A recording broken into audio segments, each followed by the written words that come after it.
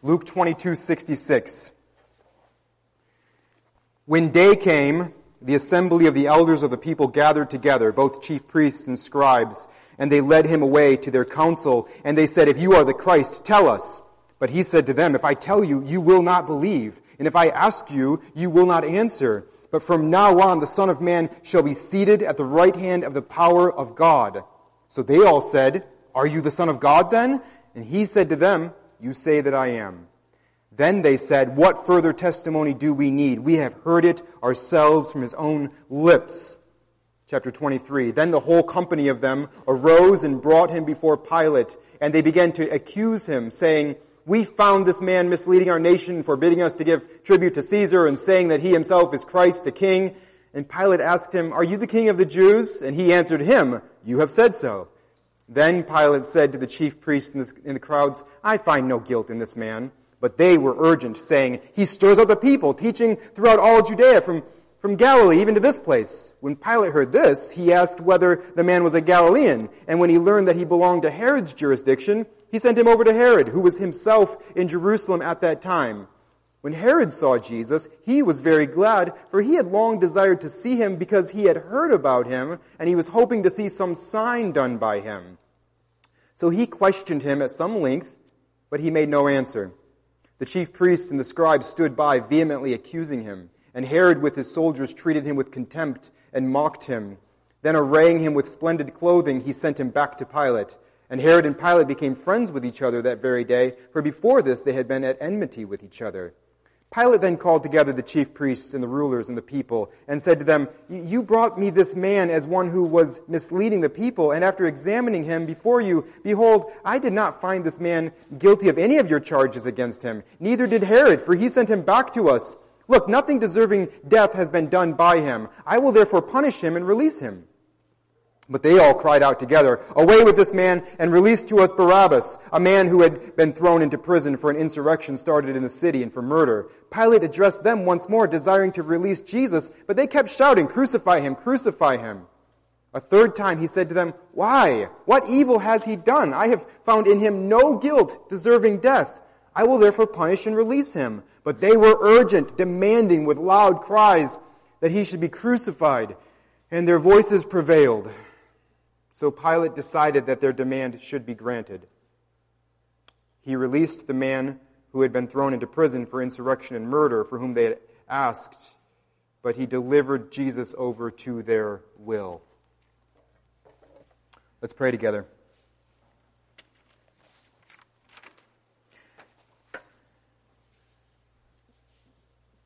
Jesus, even in these verses here, we see your goodness. We see your great, incredible goodness. We see indeed that you deserve to be crowned with all the crowns. You get all the crowns. You get all of them. You are the King of Kings. You are the Lord of Lords. And ashamed, we say that we were among the mockers. And it is our sin that held you on the cross. And we confess we do not know why we should gain from your reward. We cannot give an answer. But we know with all our heart, your wounds have paid our ransom. We thank you. Amen. What do these trials prove? That's always the question, right? If you're watching a TV show or a movie and you see a courtroom drama unfold, right? You've got the judge there, and you got the jury, and you got the attorneys, and you've got the defendant, you've got the guy who's been arrested and he's accused of something, the defendant there, and the question is the defendant guilty? And so as we open up Luke 22:66, we ask ourselves, is Jesus guilty? We know, most of us know, if you're familiar with the book of Luke, you know that in just one chapter, Jesus is going to be executed. He is going to be executed. Does he deserve it? Is Jesus guilty? Does he deserve to be executed? That's always the question when you're watching a courtroom drama unfold. And we have here 3 trials. We have 3 trials here. We have Jesus standing before the chief priests and the scribes. We have Jesus standing before Herod. We have Jesus standing before Pilate. What do these 3 trials prove? Is Jesus guilty? Now, you and I, especially if you've had the pleasure of listening to me preach through the book of Luke, you and we can cheat a little bit, can't we? Because we have evidence that they completely ignore in this trial. These trials don't bring up some of the evidence that's most important to us. Luke has done his work. Luke has created eyewitness accounts. Luke has done the work. And so he has given us wonderful testimony that doesn't even get mentioned here. It doesn't even get mentioned in these trials. But we know, if by God's grace we've been convinced that Luke is telling the truth, if we're convinced that not only is Luke telling us this, but this is the Word of God. Luke is being carried along by the Spirit of God as he has recorded these first 22 chapters and all of his chapters for us. We have eyewitness testimony that the chief priests and Herod and Pilate aren't even interested in. They're not even going to engage with. We know that Jesus was born of a virgin. We know that he is all man, he is completely man, but he is also all God.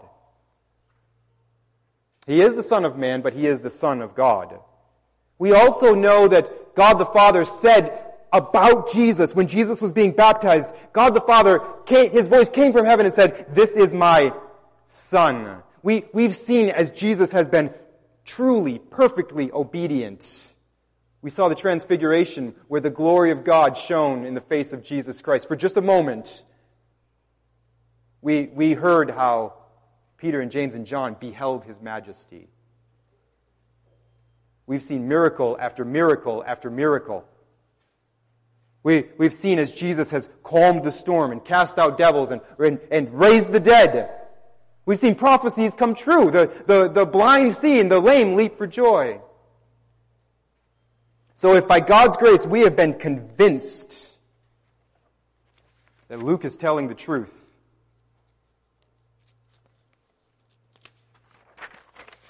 then we know something that it seems like the chief priests and the scribes aren't even willing to consider. We know something that doesn't even occur to Herod. We know something that Pilate knows nothing of. We know that Jesus is the Son of God. He is the Christ. He is the Christ. We know that He is the one that we need to save us from our sins. We're going to need His death on the cross to save us from our sins. We know that He is the King that we must follow all the days of our lives. We know that we will indeed stand one day before Him, and He's going to judge everyone everywhere. And every knee is going to bow, and every tongue is going to confess that He is the Lord, to the glory of God the Father. So let me tell you a secret. Here's another thing we know. When we consider all of that, we realize Jesus is not the one on trial here. Jesus is not the one on trial here. The question is not whether or not Jesus stands guilty before the chief priests and before Herod and before Pilate. The question is, do they stand guilty before Him? And the question for us is, when we stand before Him, will we stand guilty? Will we stand guilty before him?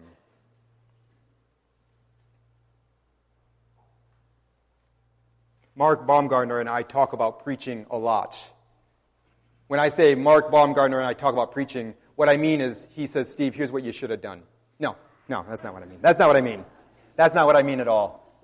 He's very gracious. He may be thinking it. He hardly ever says it. Mark, I love the comforting passages. Those are the ones that are emotionally easy for me to preach. When I know that the passage in front of me, the mood of the passage, the point of the passage is just me comforting the people of God. I love those passages. This is not one of those. This is a warning. This is a severe warning. This is not emotionally easy for me to preach. This is emotionally exhausting for me to preach, and it's going to be hard for you to listen to if you're listening. Because it's a warning passage. It's going to be hard for you, as you're listening to this, to not think of the people in your life that you care about who don't care about Jesus. This is a hard passage. But it's one we need to look at. Because we do indeed see 3 guilty verdicts this morning. We see that the chief priests and the scribes are guilty of what we'll call stubborn rejection. Herod is guilty of shallow rejection, and Pilate is guilty of short-sighted rejection. We see that these three guilty verdicts, plain as day as we look through these verses. So let's look at them one by one. First, the chief priests and the scribes are guilty of stubborn rejection.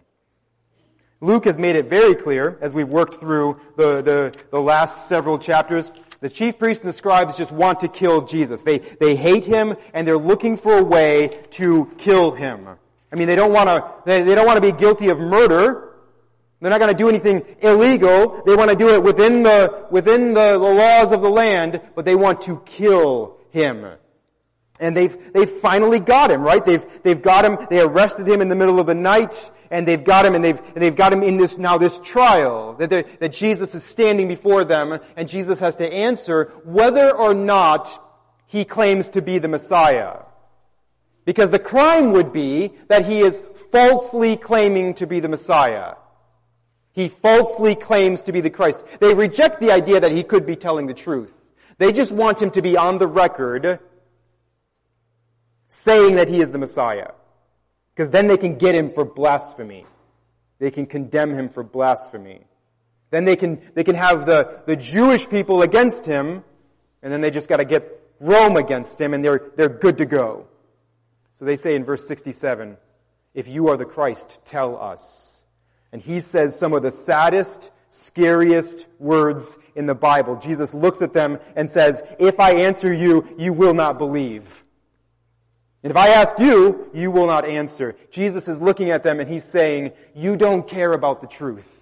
You don't care about the truth. You've already rejected me. You want nothing to do with me. You want to kill me. You're not willing to even listen to the truth. The Old Testament prophecies have been fulfilled in me right in front of you, and you don't care.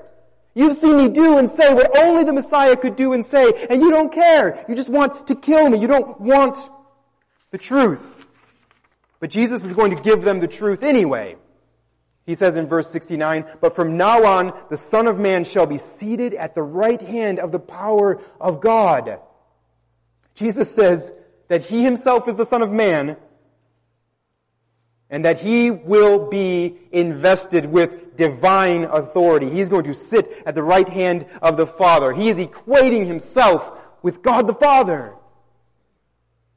He is going to be invested with divine power and divine authority. Jesus is saying, yes, I'm the Christ. Yes, I'm the Son of Man. Yes, I'm the Son of God. And that's it. This is like, have you ever watched C-SPAN? No, you have not. But if you ever had, you would watch those Senate hearings, right? Where you've got all of these senates senators who we pay like a lot of money, and they thankfully come back from their 2-month vacation because they have to have this Senate hearing, right? And so there's this person who's giving testimony before the senators, and he says something. The person giving testimony says something, and so they all lean and their glasses are and they say, wait, say that into the microphone. Say that again. Say that again. We want to make sure we get that on record. What did you say? Say it again. They're like, we've got him. Verse 70, so are you the Son of God then? And he said to them, you say that I am.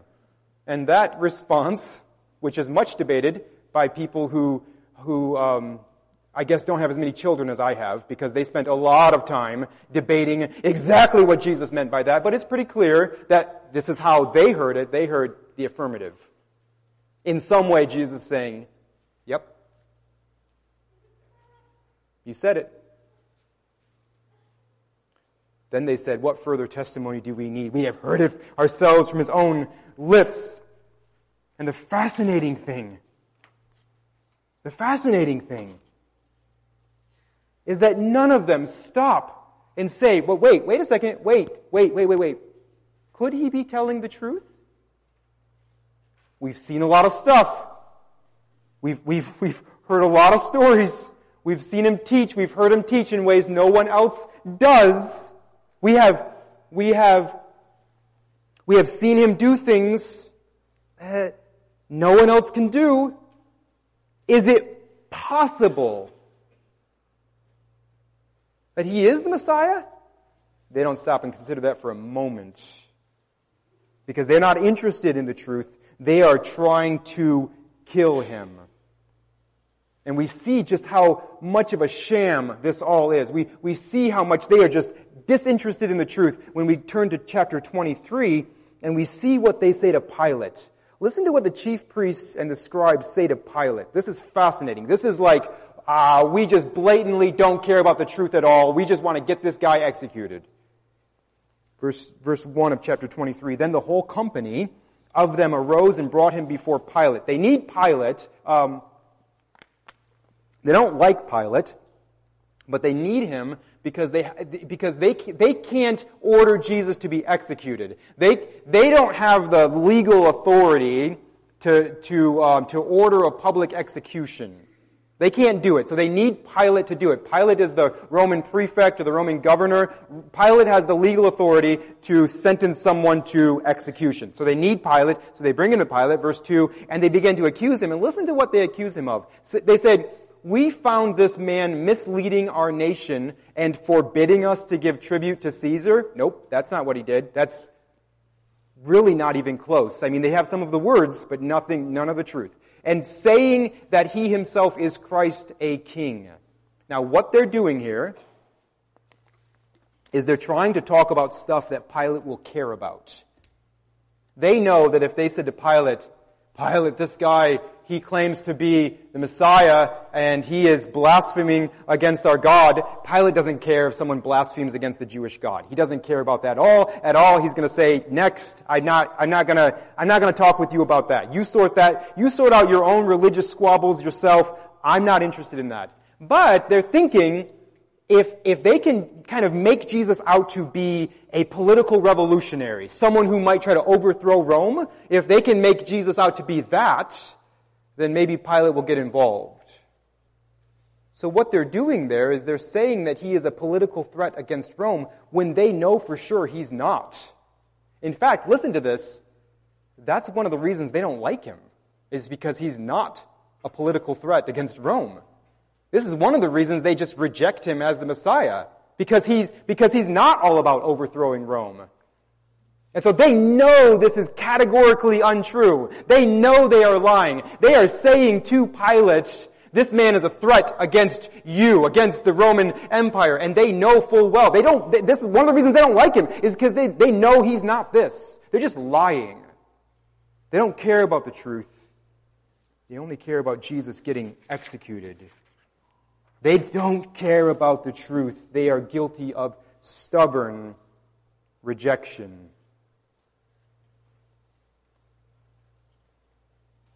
Before we move on, I want to ask you, because I don't know why you're here this morning. I don't know why you're here. There's lots of reasons to come to church. I don't know why you're here this morning, but I want to ask you, before we move on, do you care about the truth? Do you care about the truth? Do you care what the Scripture actually says about Jesus? Have you flatly rejected the gospel? Maybe no one else knows it but you.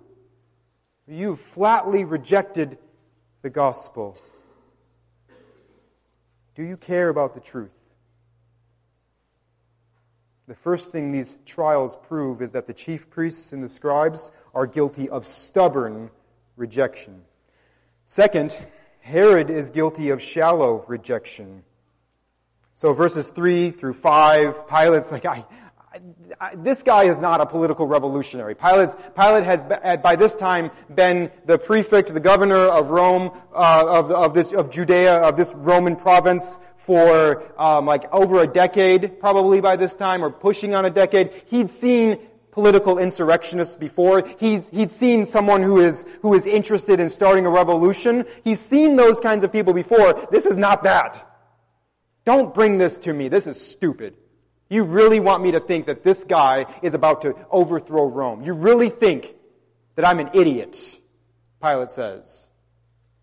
And we know Pilate is a little bit insulted by this foolishness because he keeps arguing with them, when really he shouldn't care one way or the other. What does it matter to him? One more dead Jew. Why does he care? He's not emotionally invested in this. Why does he care? Because he's insulted by their stupidity. Don't come to me saying this guy's a threat. But then they say, well, he's been teaching throughout Judea he stirs up the people. He's from Galilee. Oh, Galilee. Pilate picks up on Galilee. I know a guy in Galilee. I will just send this matter over to him. This sounds like a job for Herod. This will be great. I'll just send it to Herod. He loves this stuff. So he texts Herod. Herod, you in Jerusalem? Herod, yeah, what's up? I got a thing you're going to love. All right, I'm in. And they were buddies after that. They'd had their trouble, but for some reason, Pilate kind of giving this little job to Herod made Herod like Pilate again. Herod's, we're going to see, kind of a shallow dude. This was enough for them to be friends. So he sends Jesus over to Herod. Verse 8, when Herod saw Jesus, he was very glad, for he had long desired to see him because he had heard about him, and he was hoping to see some sign done by him. Okay, so I want us to key in on just how shallow Herod is. Herod's like, oh, good. This will be fun. It's a spectacle. I've heard Jesus has done some really cool things. He's done some amazing things. I'll have him stomp around in our water fountain. Maybe he can walk on the water. I'll have him see if he can fix Jimmy's arthritis. This is going to be fun. He's going to do some trick for us. We're going to say to him, prove to us that you're the Christ, and then he's going to make something happen. It's going to be great, Herod thinks. Verse 9, so he questioned him at some length, but he made no answer. The chief priests and the scribes stood by, vehemently accusing him, and Herod with his soldiers treated him with contempt and mocked him. Then arraying him in splendid clothing, he sent him back to Pilate. Herod didn't say one way or the other whether he thought Jesus was guilty or innocent, whether he deserves death, whether he doesn't. Herod's not even, he can't even be bothered to think much about this. But when Jesus stops being entertaining, Herod sends him away. Okay, well, I had my fun. I'm done. Herod questions him, and the idea there is the idea of questioning him to prove himself, to give a sign. Herod wanted to see a sign. And Jesus doesn't answer him at all. He says very little to Pilate. He says very little to the chief priests. He says nothing to Herod. And the dignity of Jesus here, again, gives him the feel of the judge, right? Like it's like everybody else is sort of a bunch of buffoons, Jesus is the only one with some maturity, with some dignity. It's almost like Jesus, and he is, it's almost like Jesus is standing in judgment over these guys. We see here, Herod is so shallow. He treats Jesus like a spectacle. And when Jesus doesn't do anything entertaining for him, he dresses Jesus up like a fake king, he mocks him, and then he sends him back to Pilate. He doesn't make a judgment on Jesus. To him, Jesus is worth a few minutes of entertainment, and that's all. And when Jesus stops being entertaining, Herod sends him back to Pilate. This is shallow rejection. This isn't the stubborn, I hate him kind of rejection that we saw with the chief priests and the scribes. This is the, I can't really be bothered. If he's not fun, then I can't be bothered with him. I'm not super interested in deciding whether he's really the king or not. I just, I thought he would be interesting. He wasn't super interesting. I thought he'd be entertaining. Not so much. So I'm kind of done with him now. We see this everywhere today. We see it everywhere today. It's everywhere. There's a lot of people that they wouldn't say they hate Jesus. They wouldn't say that. They're not trying to eradicate Jesus from society. They're not, they're not passionate anti-Jesus. But they also can't be bothered with him. He's not super entertaining. He's not super interesting. And if I'm not entertained, I really don't have time. I want to stop and ask before we move on to Pilate. I want to ask you,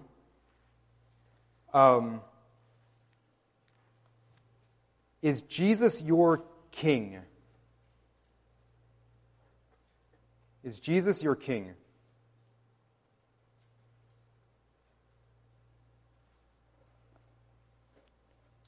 And again, I don't know why you're here this morning. I don't know why you're here. And you're like, you keep asking me that, I'm going to just never come back. I don't mean it that way.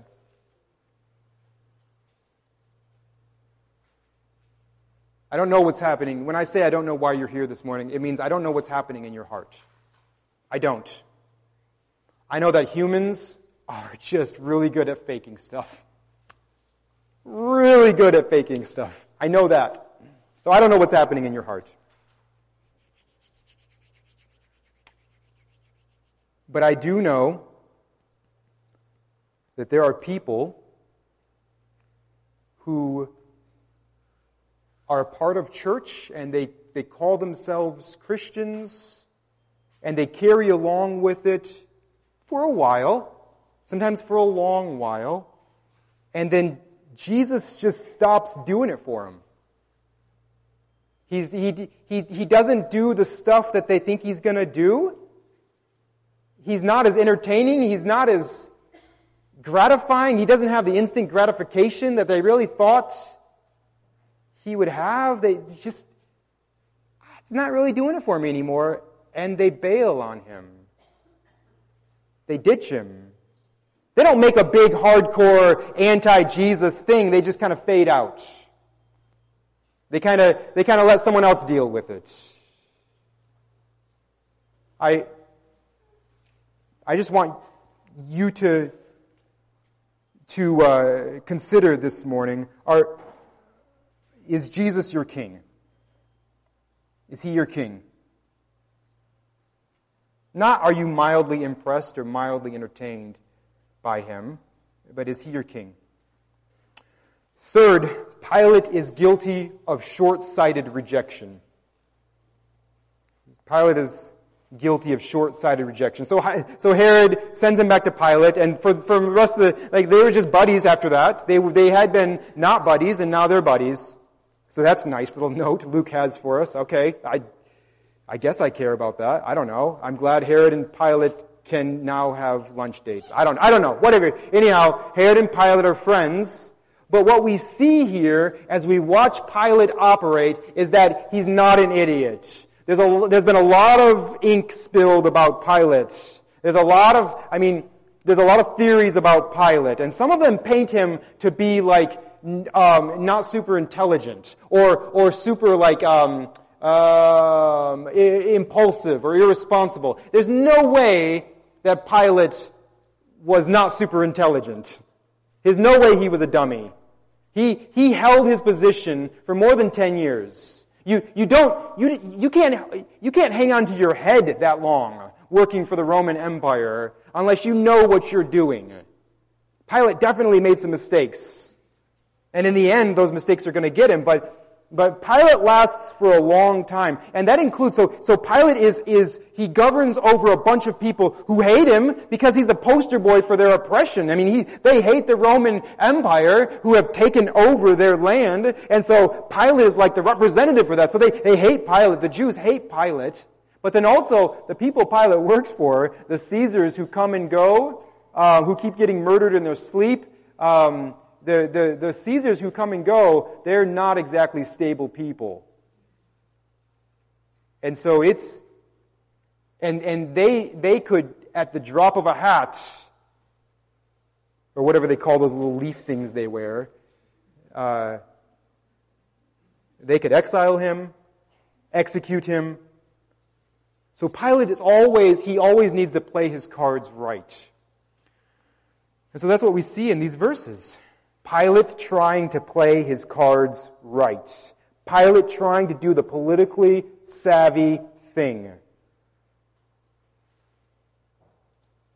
So he says to the people, in verse 13, he calls them together, and then verse 14, you brought me this man as one who was misleading the people, like someone trying to raise up an insurrection, and after examining him before you, behold, I did not find this man guilty of any of your charges against him. This is foolishness. I'm a little bit insulted. Neither did Herod, for he sent him back to us, all dressed up. It was weird. I read that part into it. That's not in there. Look, he says, nothing deserving death has been done by him. I will therefore punish and release him. Now, when Pilate says punish, he has a very particular thing there. That punish is a technical Roman idea, and that's flogging. It's public. It's gruesome. It's violent. It's painful. It's bloody. It should be enough. And so Pilate is willing to do this to Jesus, even though he thinks he's innocent, which gives you a little bit of insight into the way Pilate works. But Pilate's thinking, maybe this will be enough. I will flog Jesus. It is horrendous. That should be enough, right? That should appease you people. But they all cried out together, away with this man, and release to us Barabbas. So there was a deal where the Roman government would release a prisoner to the people. And so what seems like is happening here is Pilate's thinking, hey, okay, we've got Jesus, he's arrested, I'll release him. Let's do that, I'll release him. And they said, no, give us Barabbas, which, incredibly ironically, verse 19, he was a man who had been thrown into prison for an insurrection started in the city and for murder. Like, Barabbas was actually guilty, caught in the act of doing the things that they had accused Jesus of. Pilate addressed them once more, desiring to release Jesus, but they kept shouting, crucify, crucify him. A third time he said to them, why? What evil has he done? I find in him no guilt deserving death. I will therefore punish and release him. But they were urgent, so they're not really offering proof. They're just saying crucify him. He's saying, where's your proof? They're saying kill him. So this is not a logical conversation. They're getting nowhere, right? You're not answering the question I'm asking. You're just saying the thing you want to say.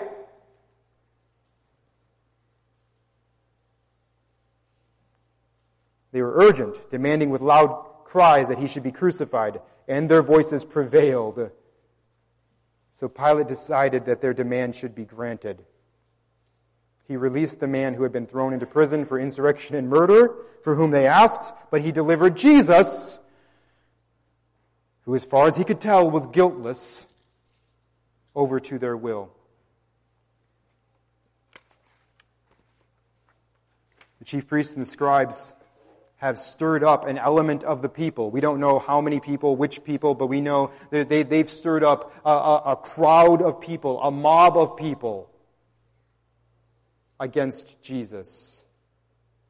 Not interested in debating whether or not he is guilty. They're just interested in Pilate sentencing him to crucifixion and to death.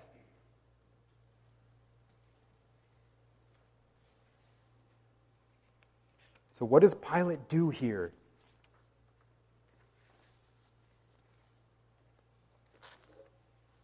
He does the short-sighted thing. He does the thing that makes the most political sense. He does the thing that keeps the peace. He really doesn't want an insurrection, especially arguing with people about whether or not that this man is guilty of an insurrection. He doesn't want to start an insurrection, fuel an insurrection. Pilate's just trying to keep the peace. He's trying to do the politically smart thing. And so he knows Jesus isn't guilty. He doesn't really care. What he most cares about is just getting these people off my back. I mean, he's not even really concerned about his poll numbers. Believe it or not, our current president's poll numbers, not great.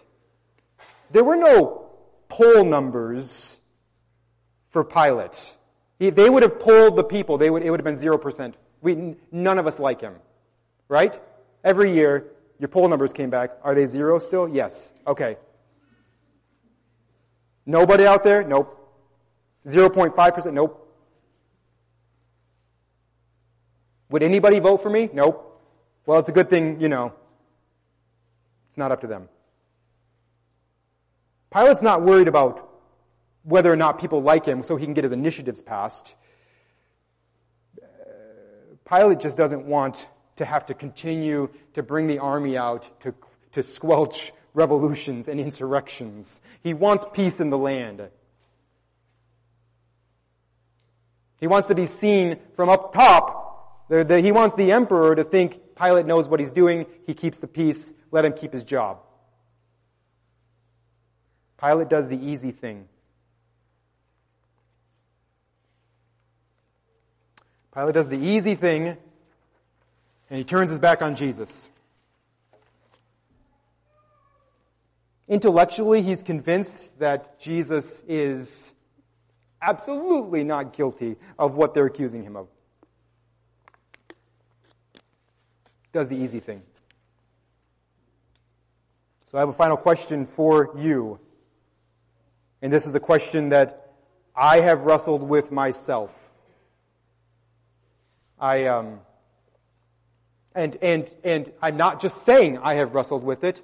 I have wrestled with it. This week I was talking with Colin and with Kyle, and I showed them this book that had been written about how dangerous pastoring is, and not like physically dangerous, although for some people around the world it is right now physically dangerous, spiritually dangerous. How susceptible pastors are to completely falling away, to turning their back on everything and chasing after something else. And so that's what the book is about. 3 of the 5 pastors who wrote the blurbs for the back of the book have fallen. It's just the most non-funny, ironic thing. 3 of the 5 pastors have turned their back on the gospel. Made fools of themselves. So, I'm saying this to all of us. Me, Colin, and then you peasants. Colin loves it when I say stuff like that. Almost as much as my wife loves it. So I'm going to get 2 people yelling at me after the service. So you guys don't need to. Trust me, they'll get me.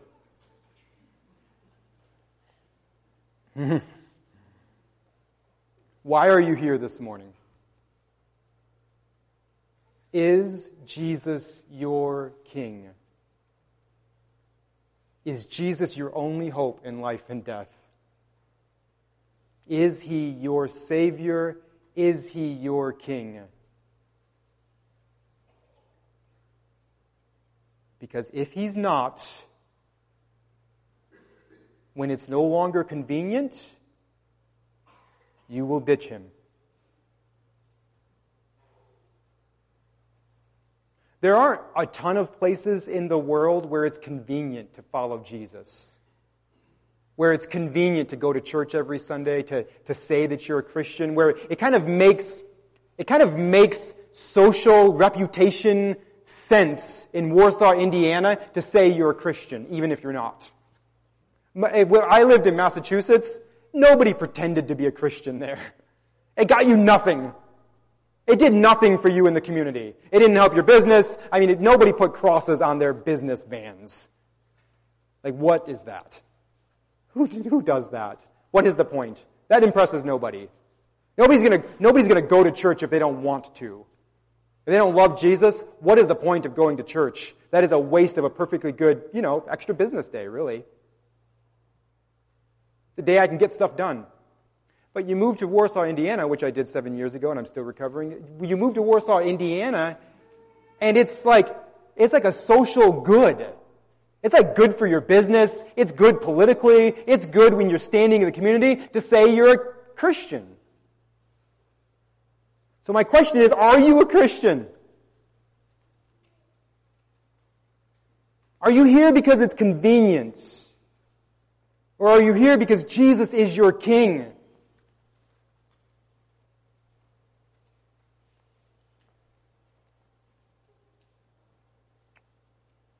He is the judge.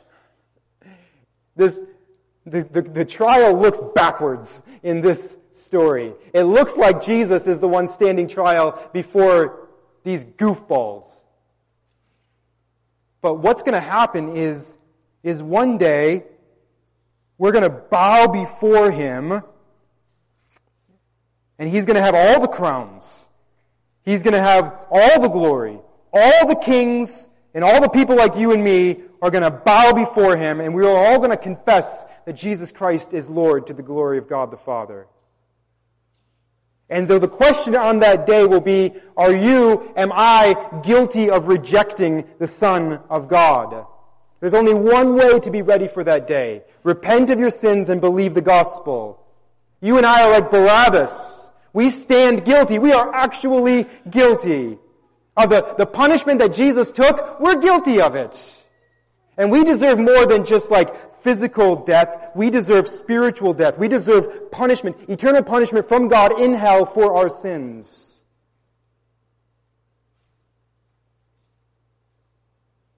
So if you're just sort of like here because it's convenient or because it's mildly entertaining or because, I don't know, your family's here, so I guess I'll come too. I don't know. Confess that only Jesus can save you.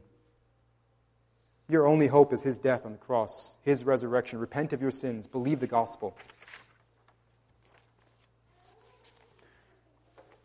And church, let's keep telling this message. It's to me, and maybe it's not to you, but to me, it's emotionally exhausting to preach this message to you, to preach sober warning to you. That's the heart of this passage, so I want it to be the heart of the sermon, but it's tiring. And it's tiring to tell our friends and our loved ones and our neighbors, especially because we just told them 6 months ago, and so it just feels like we're saying the same thing that they already know. It's hard. Tell the people you love that they're not standing in judgment over Jesus. Jesus is standing in judgment over them. Urge them to repent of their sins and believe the gospel before it's too late. Let's tell that message.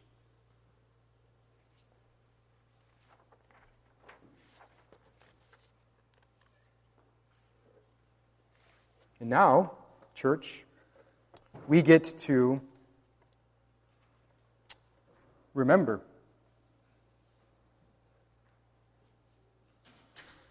We get to remember that we are the ones who should have been there, getting mocked, getting spit on, getting humiliated. We are the ones who should have been stripped naked, hung violently, publicly, on a cross, because we are the ones who are actually guilty.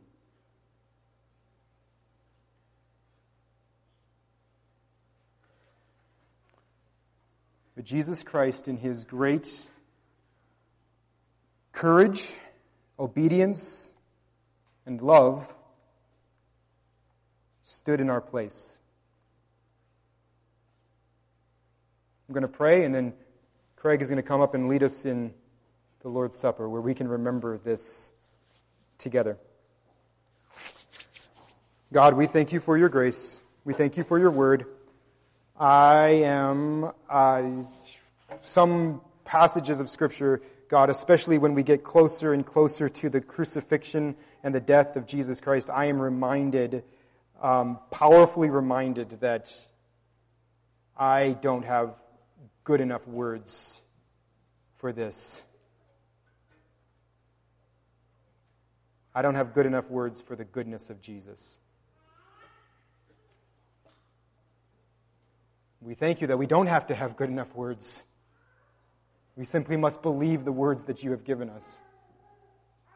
Help us to do that. In Jesus' name, amen.